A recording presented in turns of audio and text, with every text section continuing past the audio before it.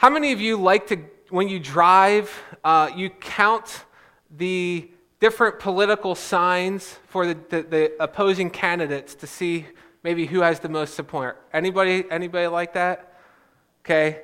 There's a few of you, okay? Well, I was told, came to my attention, that some things have been discovered as people have driven around and looked at these signs and been counting up, specifically related to the presidential election.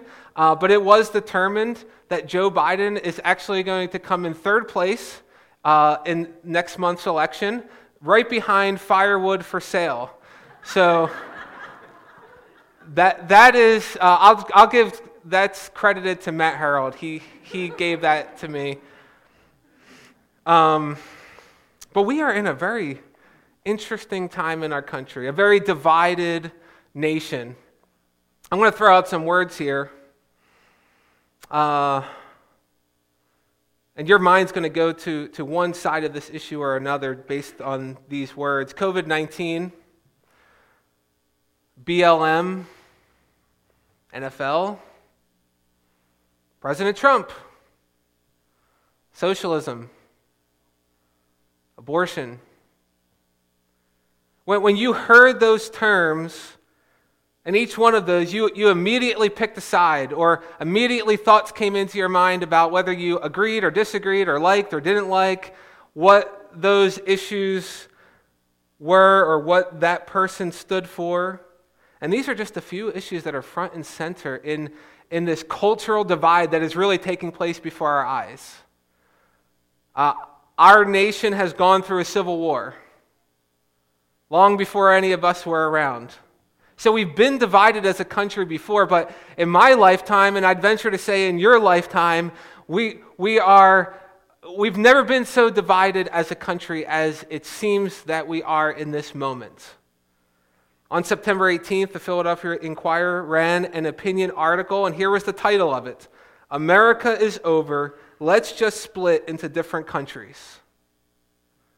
Our country, our nation is so divided on so many different things, and if you listen closely, you hear these faint calls for unity in the background, which are quickly just drowned out by the divisive language of social media.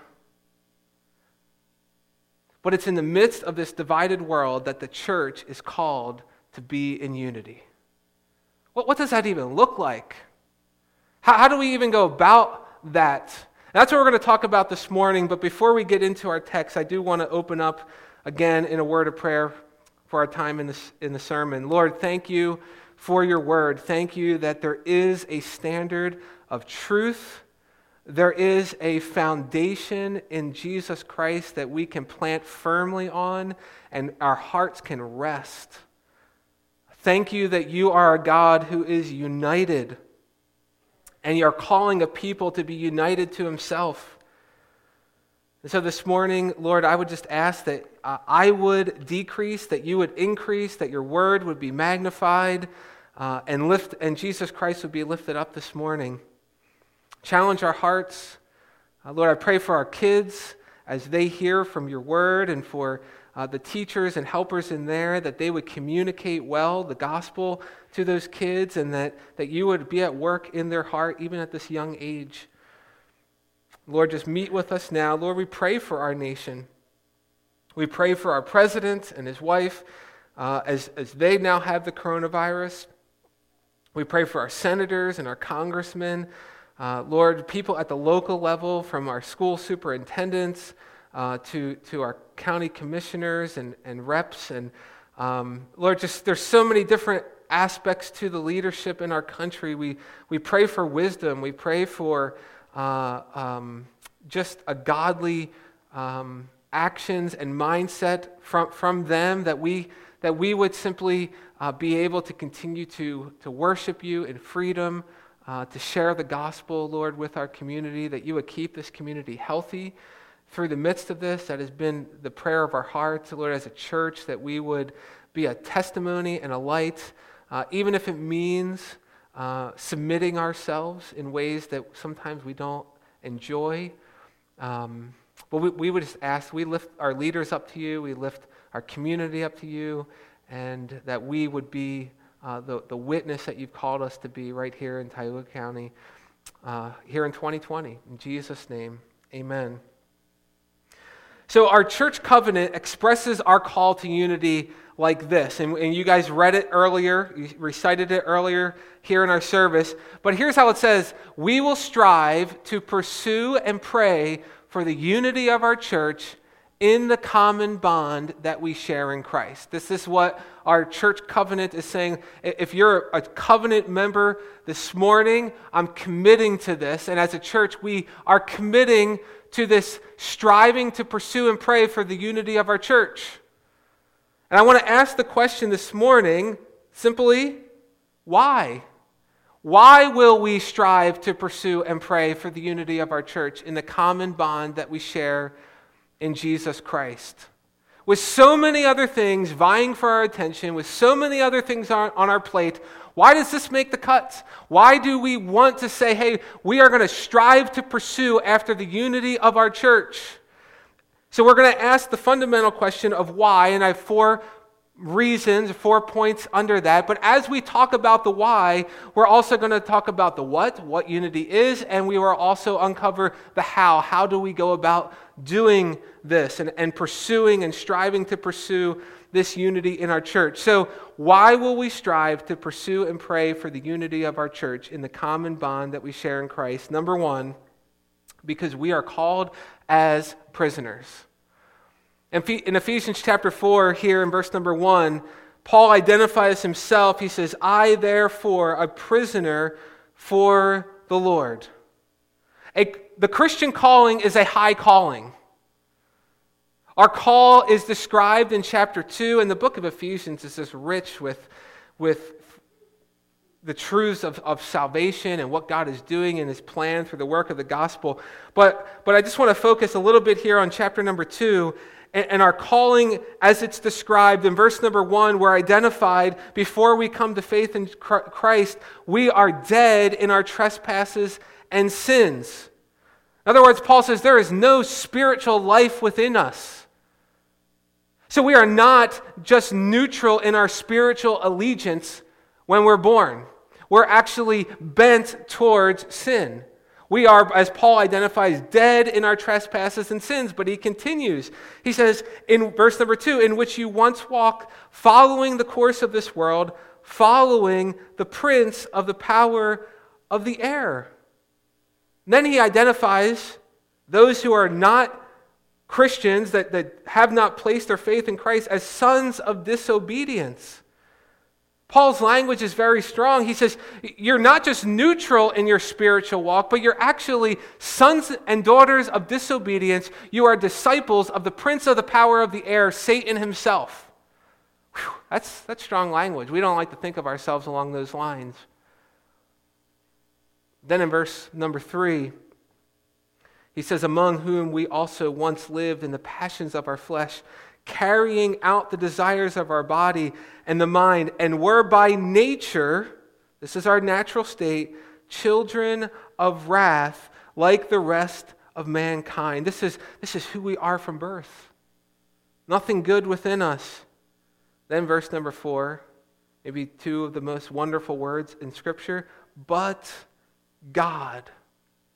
But God intervenes in our life, who is rich in mercy, made us alive, takes us from death to life together with Christ. Verse number 6, and raises us up, and He seats us with Him in the heavenly places in Christ Jesus.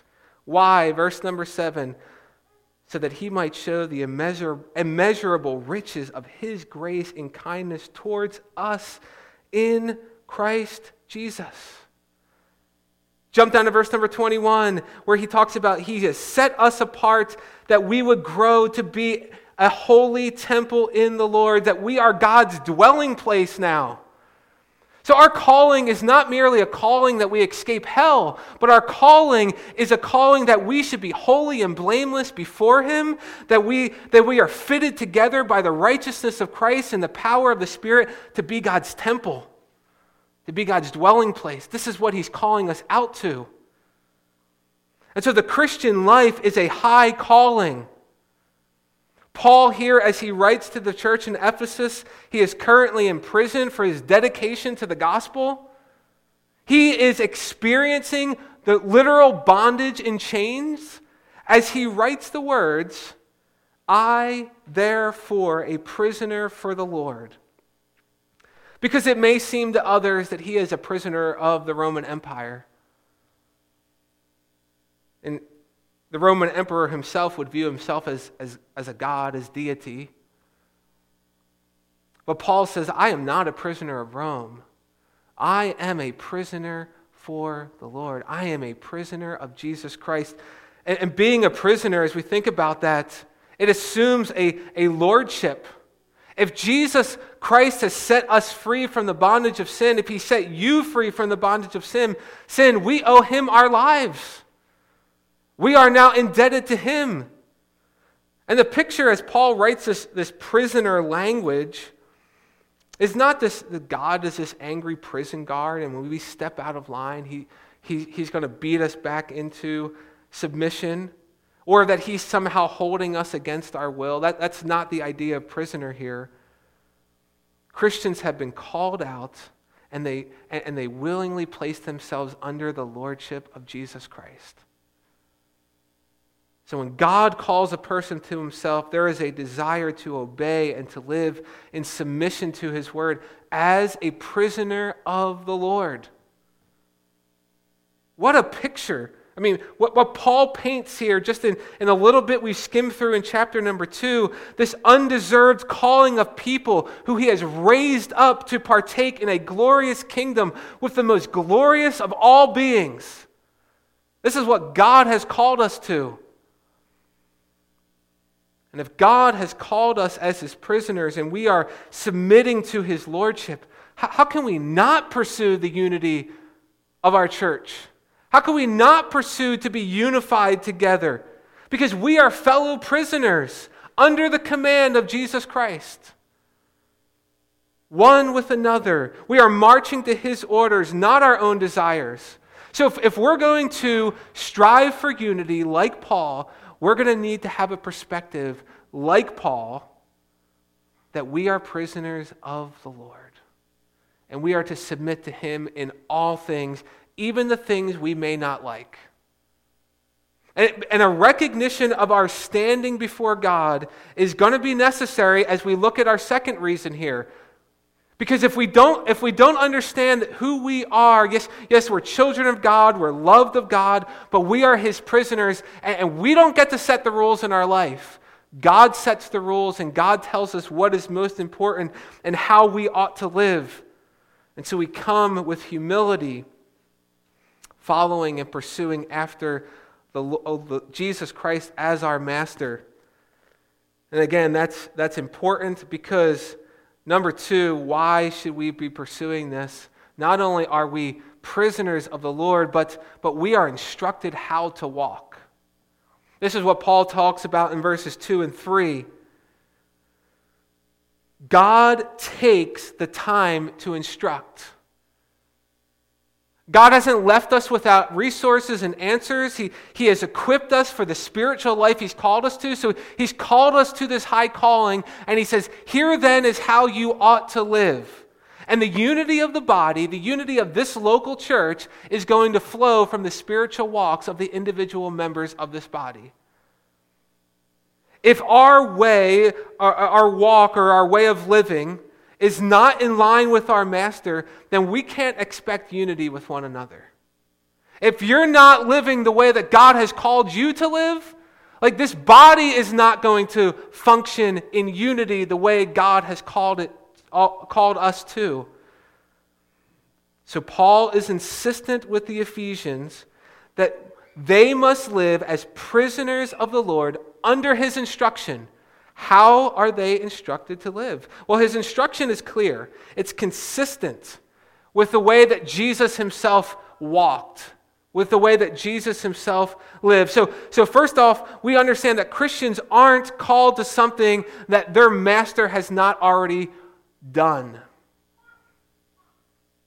Jesus has already lived this out. And so then Paul says, you are called to walk in a manner worthy of the calling to which you've been called. We've just discussed some of this high calling of the Christian life. So Christianity is more than listing your religious affiliation on a form. Yep, I'm a Christian. It goes beyond, well, this is the religion of my parents. Or this is what I've always grown up with. We must own our faith, if I could say it like that. We must make the Christian faith ours. We make it ours when we live it out. And so part of our calling here, if we're going to own our own faith, and it's not just my parents, it's not just the way that I grew up, it's not just what's convenient. If we're called to the Christian walk, we are called to be united as one people of God. And Paul here says, again in verse number 1, he says, I urge you to walk. I'm asking and pleading with you to live in this way. And how does he call us to live? How does he instruct us to live? Well, in verse number 2, he begins with humility. Any Christian walk that is worthy of the calling is going to start with humility. The idea here is to live without arrogance, to live in modesty, to live in a way that you decrease and Christ increases. Many of you would know the name John Piper. He says it like this: it's living with a low view of self and a high view of Christ. So within the body, view yourself as least important. Whew. That's a hard thing, but here we are. Instruction number 1, walk in humility. Instruction number 2, not only with humility, but gentleness, gentle behavior and gentle attitude. This is contrasting with a harshness, being harsh to one another. Relationships relationships between believers ought to be gentle, even in disagreements. We're not always going to agree all of the time. I mean, culturally, this has really kind of been lost. You saw this sort of on Tuesday night. If you wanted to suffer enough to watch through the debates, there was not much gentleness. And that's true, though, increasingly amongst churches, amongst fellow believers in Christ. Gentleness should characterize the Christian life. Number 3, he says, patience. Well, we could probably skip over this one, right? Nobody struggles with patience. Literally here, Paul says that this word means it's an endurance. It means slow to avenge. I liked one definition. It said, it's a state of emotional calm in the face of being provoked without complaint or irritation. So you've tried humility, you've tried gentleness, but that person keeps pushing your buttons, keeps pressing, and Paul says, here's what else needs to characterize your life: patience. We're not instructed to be humble once.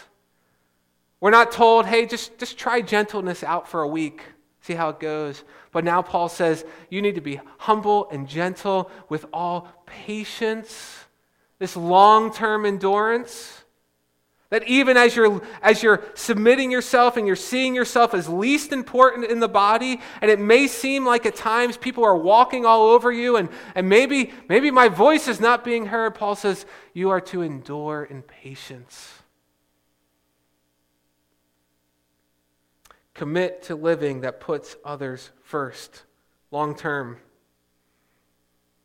And then he says at the end of verse number 2, bearing with one another in love. It's sort of similar to patience here. We have this word bear, which means, again, patiently enduring. But I want to focus on the next 3 words there, where he says, with one another. You know, in our patient enduring, we're not isolating ourselves. We're not saying, you know what, if there's someone that's bothering me or I'm just disagreeing with that person, I'm just going to avoid them. I'm going to isolate myself. Paul says, you're not ending your relationship with one another. You're not avoiding this relationship. You're actually engaging in this relationship. You are bearing with one another. So friction and confrontation, those are not excuses to withdraw ourselves. But that's our tendency, right? That's mine. I don't know about you. When confrontation and things start getting like I'm disagreeing with people, I want to withdraw. When the marital friction comes, I have to be intentional about pursuing the communication and the relationship with Val. And the same is true in the church. With a bunch of sinful people in this room, there is going to be friction. And Paul says, you're going to bear with one another. But he doesn't stop there. He says, this patient endurance is going to be marked by love. It's going to be marked by agape. In the midst of all of this, you are seeking the greatest good of other people. You're putting them first in all things. Whether it's less significant issues like musical styles or wearing a mask, or it's more significant issues like calling out sin in someone's life and confronting them in a loving way. He says, this is all to be characterized by love for one another. It's not about you. It's not about me. Real quick side note here. I do believe that these things, if they're not cultivated in the home before it comes to the church, like it'll never come to the church. If your home is not characterized by these things, we're going to be hard-pressed as a church. So, kids, you know your parents aren't perfect, and parents, you know your kids aren't perfect. And in the home, if you say, where do I even start with some of this stuff? Well, let's start where we probably experience the most friction in our life, within our family setting. I want to read just a few verses here in 1 Corinthians chapter 13, and you probably typically hear these related to marriage. But Paul is writing to the church of Corinth, and here's what he says about love. Think about some of these things, and do they characterize your own life? Love is patient and kind. Love does not envy or boast. It is not arrogant or rude. It does not insist on its own way. It is not irritable or resentful. It does not rejoice at wrongdoing, but rejoices with the truth. Love bears all things, believes all things, hopes all things, endures all things. Last thing we want to mention here as it relates to instruction. We're instructed to live in humility and gentleness and patience, bearing with one another in love. And we're also instructed to be eager to maintain the unity of the Spirit. And really the CBC covenant that we looked at earlier, that second bullet point, mimics this phrase. That we're to strive towards unity and really the idea here is to be ready to expend energy in pursuit of this. And you know that tendency that I talked about where when friction comes, we tend to isolate ourselves or run the other way? We expend energy isolating and moving away from the situation. Paul really flips that idea on its head and he says, take all of that energy that you would spend in running and avoiding a situation and pour it into maintaining the unity of the body.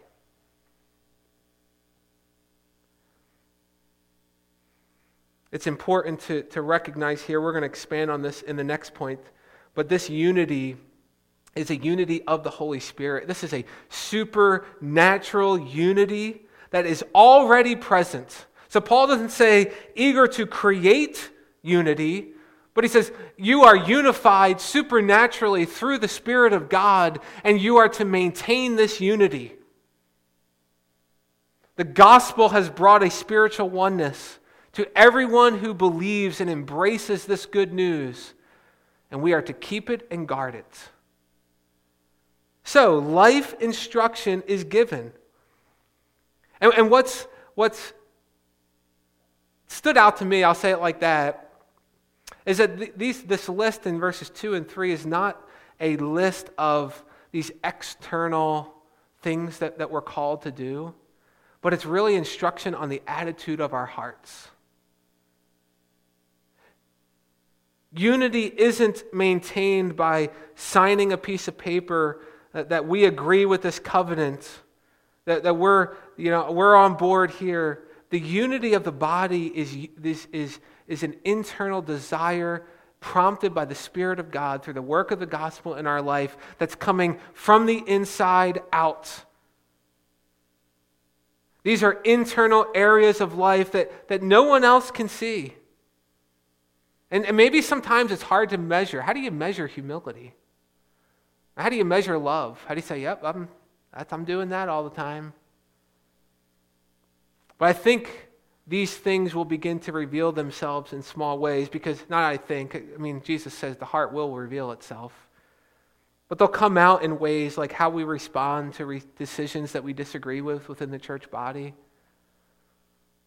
It's going to come out when we, whatever's whispered behind someone else's back. It's going to come out how we listen to other people. Listening is a huge part of communication. Do I care what they even have to say? Am I speaking words of truth? Am I praying for one another? I think that's where we'll start to see if our life is being characterized by some of these things. We are instructed in these things, though, because there will be times of disagreement. So when we talk about the unity of the body, we're not talking about uniformity. Like everybody's these coming off the assembly line, the spiritual assembly line, we're all the same. Now there are certain things that fundamentally that we will have to agree with as it relates to the good news of the gospel and what is foundational to what it means to be a Christian. But there will be times of disagreement. God's given us different personalities. He's given us different perspectives. I'm thankful for that, aren't you? Most of the time. Well, look what he says in verse number 11. And he gave the apostles, prophets, and evangelists, and shepherds, and teachers. So God's not giving us like these uniform robots of little Christians, but he's giving a diversity of gifts to the church body. And God's not against diversity in his people. He actually uses the diversity of gifts and our diverse personalities to bring unity.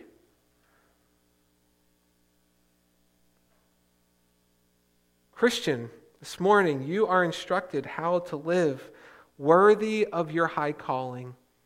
And so the urging here, Paul says, is you need to make every effort to maintain this unity within the body because division will creep in.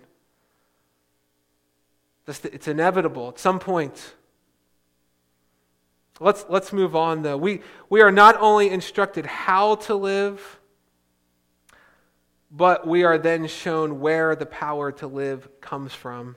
In that same verse there, in verse number 3, I didn't quite finish what Paul said. We are to be eager to maintain the unity of the Spirit in the bond of peace. If all we received was instruction, we would be set up for failure. Here's what you do. Now just go out and do it. Muster up the strength to do it. But we have a problem. We have no spiritual strength in ourselves. But what did we just read in chapter 2, verse number 1? We are dead in our trespasses and sins. Try and instruct a dead corpse to obey you, and that corpse will not move. There is no life, there is no ability for something dead to respond in obedience. But God, being rich in mercy, makes us alive in Christ. And so he says here now, in maybe a slightly different way, in verse number 3, you are to maintain the unity of the Spirit in the bond of peace. Got this prisoner language here, bond. Christians are connected with the bond of peace, which is Jesus Christ himself. And it's not just this idea here of peace, but Paul certainly wants us to make the connection that Jesus is our bond of peace.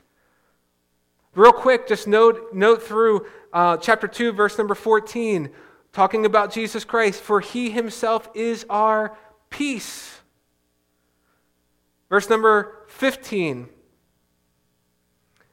That he might create in himself one new man, united in place of the two, so making peace. Verse number 17, what did Jesus come and do? He came and preached peace to those who were far off and peace to those who were near. Chapter 6, verse number 15, Paul identifies the gospel as being the gospel of peace. So at the center of this unity is Jesus Christ himself. Paul doesn't say here, look, you need to maintain this unity around vibrant worship or nice facilities or the status quo, or you need to maintain this unity around being comfortable. But he says maintain the unity in the bond of peace. Because it's through the gospel of peace, it's through Jesus Christ himself that we are at peace with God and peace with one another. There is no peace outside of Jesus Christ. It's sad. It's sad. I was going to say it's comical, but it's not comical. It's sad because our culture is desiring peace, but you rarely ever hear a call for God in the midst of our division. There will never be peace without the Prince of Peace. So unity is not maintained by a heavy-handedness. It's not maintained by manipulation. It's not maintained by misused power. Unity is kept as each member, each one of us, is looking to the Prince of Peace. And we submit to his authority. So, to live in this instruction is not going to come from our power from within, but it's going to come from the one who has indwelled us as we look to the one who created all things, but yet humbled himself and became a man. It's going to come as we look to the one who, though he could summon an army of angels, comes gentle and riding on a donkey. It's going to come as we look to the one who, knowing all things, but yet patiently endured the faithlessness of his disciples. It's going to come as we look to the one who, though he committed no sin, displayed the greatest love of laying down his life for his enemies. And so in pursuit of unity, in the pursuit of maintaining unity, I should say, let's be reminded that the gospel has brought us near to God, and it's the gospel that's going to keep us near. Charles Spurgeon, known as the Prince of Preachers, in the 1800s, he wrote this: "We want unity in the truth of God through the Spirit of God. Let us seek after, let us live near to Christ. For this is the best way of promoting unity. Divisions in churches never begin with those full of love to the Savior." Where does the power come to maintain the unity? Not when we look at ourselves, but when we look to Jesus Christ. Last here, as we wrap up, we're instructed, where our identity is given as prisoners of the Lord. We're instructed in how to live. We're told where we are to go and who we are to turn to live in this instruction. And then the last thing I want us to focus in on of the why. Why should we strive to pursue and pray for the unity? Is that we are united to the Godhead. This calling is really an amazing, breathtaking calling that sinful people are now united to God. The unity of CBC is not a short-term unity that's set around a set of beliefs laid out in our Constitution. It's not a short-term unity just in this local community. It's that and it's more. We are called to an eternal unity. It's not just this temporal time here on earth. Verses 4 to 6, as was read earlier, Paul uses the word one 7 times. And what he's really doing is emphasizing that the unity of the Godhead is the basis of our unity as the church. If God is not unified, then it's little importance if his people are not unified. And so Paul says over and over, there is one body and one Spirit and one hope and one Lord and one faith and one baptism, one God and Father of all. God himself is unified as one. I want to look at this idea in 2 points here. First of all, I want to look at the unity of the Trinity. Paul identifies 3 members of the Godhead here in these verses. We have the Holy Spirit. There is one Spirit. We have one Lord, who is the Lord Jesus Christ. And it's one faith in Jesus and one baptism, this water baptism of Christ. We identify ourselves with him in the waters of baptism. And we have one God and Father of all. The God of the Bible is a triune God. One God, 3 persons. I don't always understand that. I can't quite wrap my mind around what that means. Like, God is one, but he's 3 persons distinctly. And that's okay. I think I've said this before, but it is sort of, in a way, it's refreshing that we don't always understand everything about God, because if we could wrap our minds as finite beings around all that God is, how great would our God really be? But God identifies himself as Father, Son, and Spirit, 3, yet one. Each member of the Godhead is distinct, but yet co-equal in every way. And Paul here says united in purpose. United in plan. In the first 3 chapters, Paul has already linked each member of the Godhead to our individual salvation. It's through the sovereign predestination and election of the Father that he has called people out to be saved through the blood of Jesus Christ, and he sets his Spirit as a seal on our lives and marks us for an eternal kingdom, calling us out as one people of God, this grand plan of God's redemption. And so each local church is taking its cue from this picture of unity in the Father, Son, and Spirit. The unity of the Trinity. Why should we be united? Because God is united. But also, why should we be united and concerned with unity? Yes, we see God being united, but yet we are ourselves as believers united to the Trinity. Each Christian is united to the Godhead. It's not this church that unites us, but we are united to God, and as a result, we are united to one another as members of the household of God.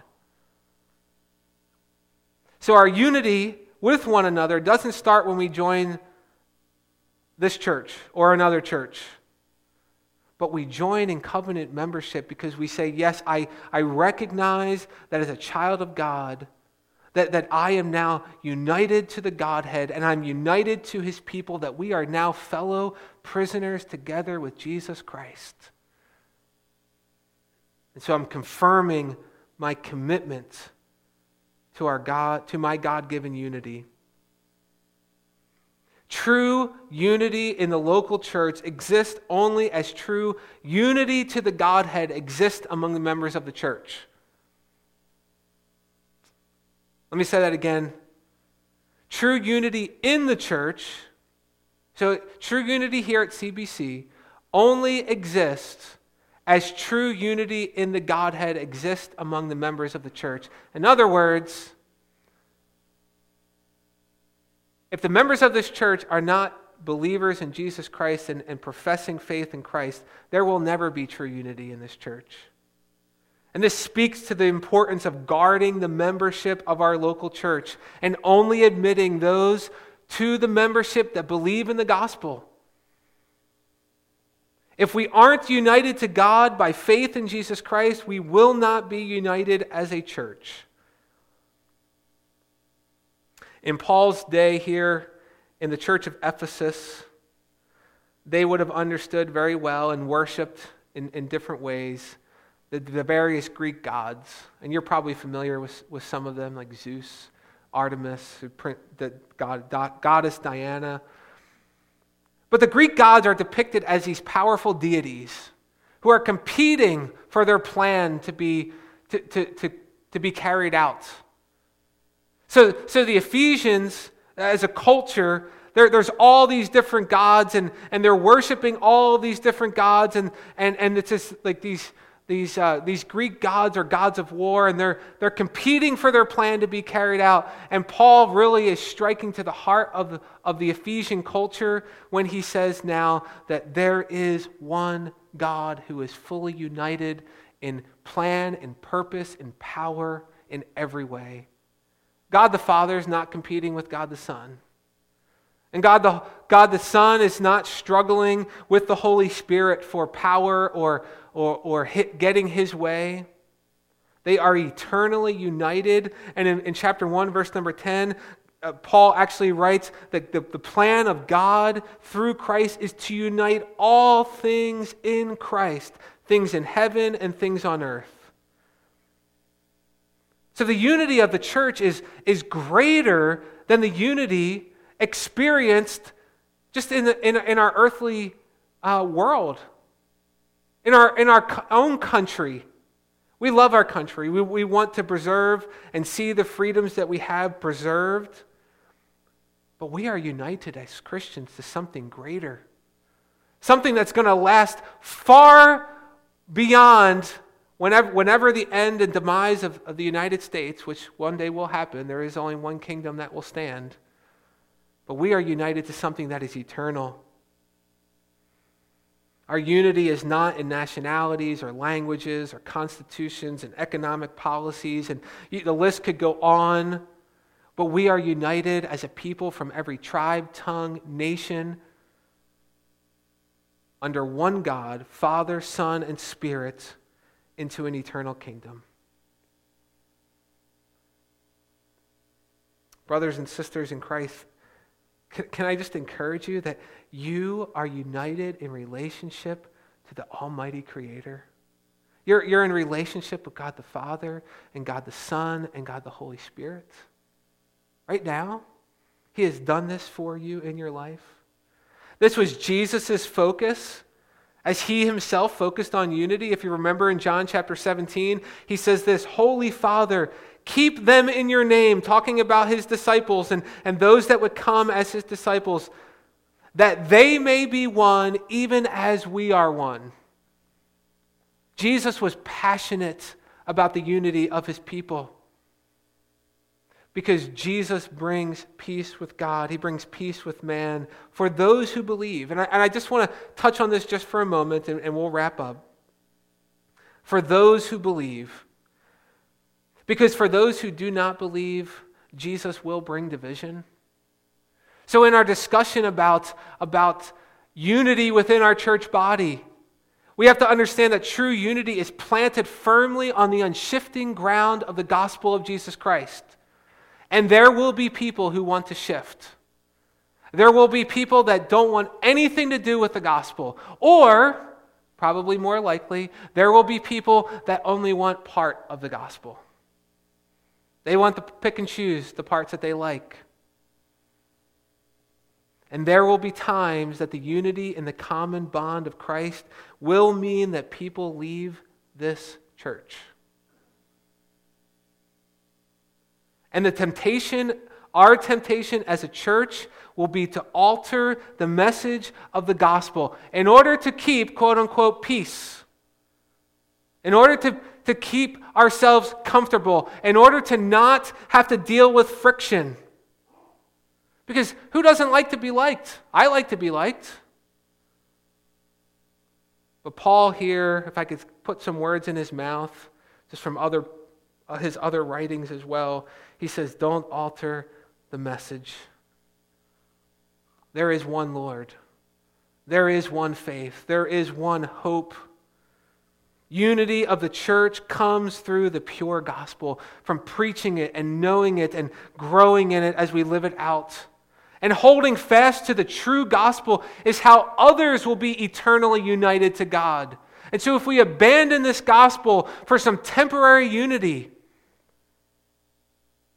it may very well be that we do not give others the opportunity to hear, which is why it is so crucial that we strive to maintain unity in the truth as it's revealed in the Scriptures. Why? Why will we commit to striving to pursue and pray for the unity of our church in the common bond that we share in Christ? Well, because we are prisoners of Jesus Christ who are instructed and empowered to live worthy of the unity that we have with the triune God. We are united around the gospel of peace. This doesn't mean everything's always going to be peaceful. But those who share this common bond and desire to lift high the glory of God will unite around this mission at the expense of our own comforts. We will make ourselves low. We will make Christ increased. And so the unity of the church ought to stand in stark contrast to the division of this world. Our world may be increasingly divided, but they being those who are on the outside of the church that are not believers in Christ ought to be able to look into the American church and into CBC as it relates to us here and see a people that is a united people.